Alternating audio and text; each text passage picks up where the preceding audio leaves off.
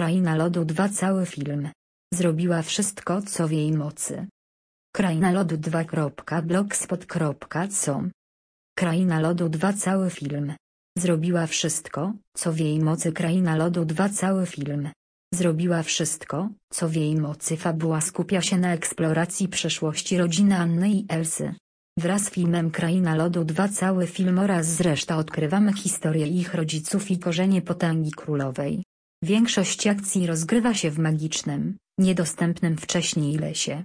Elsa i Anna wciąż dominują na ekranie, to one spędzają najwięcej czasu. Na szczęście są Olaf, Christophe i Sven. Pojawia się niewielu nowych bohaterów, którzy służą głównie do przyspieszenia akcji. Jeśli są 3, mogą dać im głos, jak chcą, ale teraz są tylko narzędziem w rękach scenarzysty.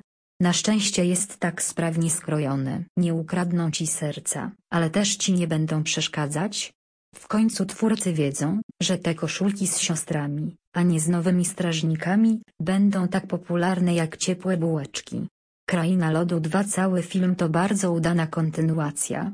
Rozszerza fabułę i mimo pewnych sugestii dotyczących zakończenia historii podczas seansu, otwiera drzwi do ewentualnej trzeciej części.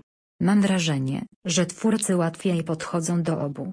Bardziej humorystyczne i ciekawe techniki animacji, wszystko to są punkty bonusowe. Idealnie komponuje się z drugą częścią, ponieważ główna część powinna być skonstruowana inaczej. Disney dokładnie wiedział, co robi podczas kręcenia tego filmu.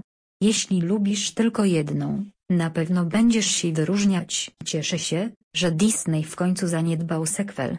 Niech stanie się tradycją tego studia. Pierwszy film Krainy Lodu. Cały film niespodziewanie stał się największym sukcesem finansowym w historii Walt Disney Animation.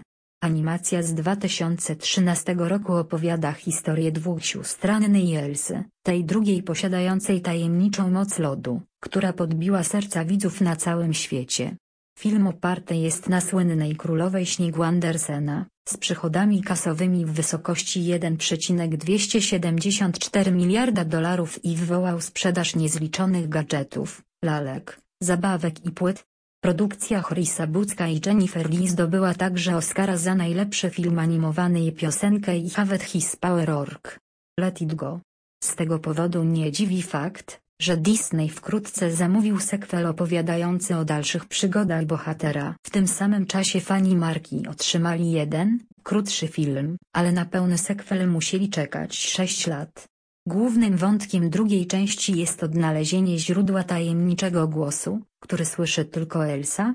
Początkowo nie chciał nikomu wyjawić ich istnienia, ale kiedy Arundel został zaatakowany przez siły natury, sytuacja stała się bardziej skomplikowana. Bohaterowie udali się do lasu, aby odnaleźć źródło dźwięku i napotkali w nim wiele zaskakujących postaci.